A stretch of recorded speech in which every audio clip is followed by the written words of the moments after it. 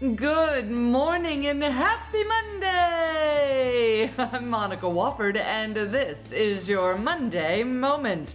Managing difficult peer-to-peer relationships. Not all of what leaders struggle with are those that report directly to the team they have the privilege of leading.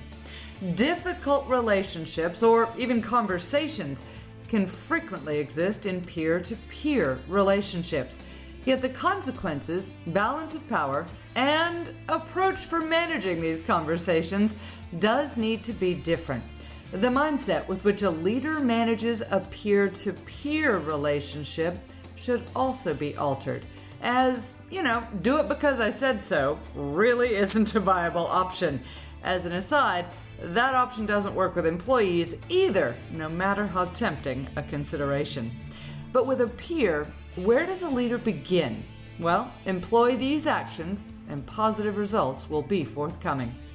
First, dig deeper. With an employee, a leader may not have time, nor interest, to dig deeper and find the real issue. Are they struggling with something more personal or responding to a trigger you tripped by accident? Both are realistic reasons for a breakdown in communication or a poor reaction, but breaking down every detail of either is time-consuming, and sometimes other stuff just needs to happen. But with peers or co-workers, the landscape's a little different. As part of a larger team, removing any resolved or unresolved jealousy, resentment, harbored feelings, or barriers to progress does take priority over ignoring those issues. The leader to whom both peers report will make perceptions based on how well you get along with others. Now, what's the real issue behind the disconnect? Was there something you did that you missed? Was there an impact from your actions you didn't realize? Examine the relationship with the goal of finding a solution and look for options before you decide they're just stupid. Think through past actions and possible causes for the lack of click or connection. Dig deeper to find the real issue so that you don't pay the price in your own reputation for not being able to resolve an issue with a fellow professional. Second step, and a logical one, take action. Relationships don't typically fix themselves or just resolve over time if the problem is left alone or ignored.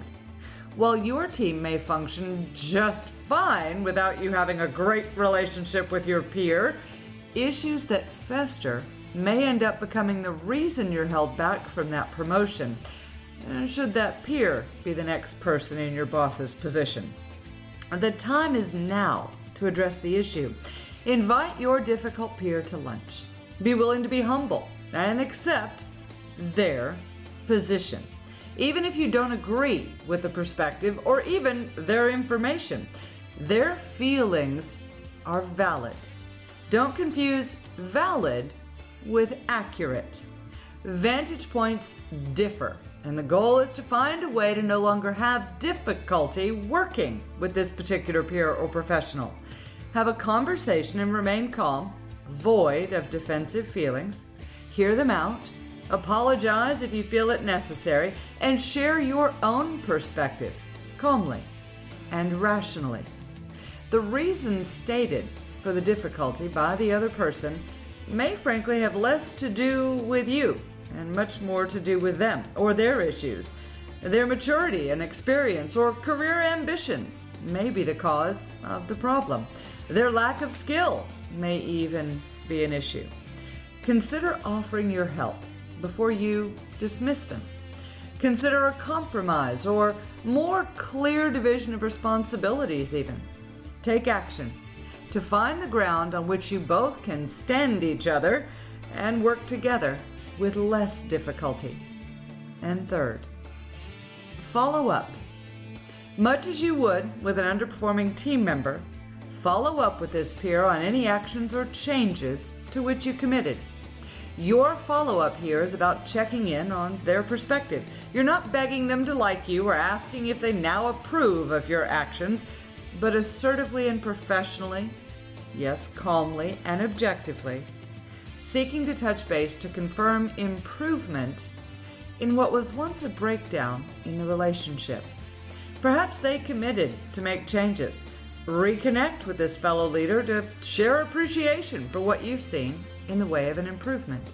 Schedule another meeting and set up another call fairly soon after the difficulty has been brought to the surface.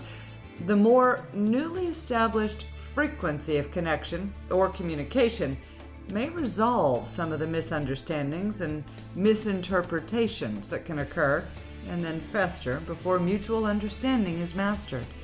Follow up quickly to ensure and track progress in the right direction.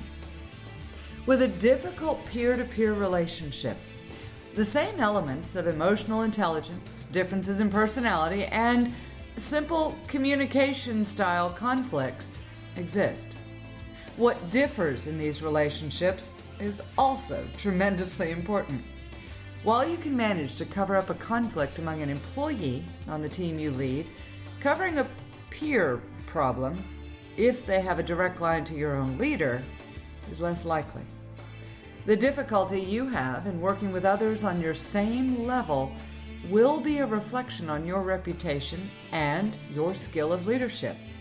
And while you may not have a need to be thick as thieves with this person or have a great deal of care in general about what others think about you or your actions, your own career ambitions and exposure to opportunities will be impacted if there are people with whom you merely can't get along with. Be wise in how quickly you dismiss a disconnect and be surprised at how truly little extra effort it usually takes to clear up misunderstandings or differences, particularly in approaches, between you and your fellow professionals. I'm Monica Wofford, and that's your Monday Moment. Have a tremendous Monday, an even better week, and of course, stay contagious.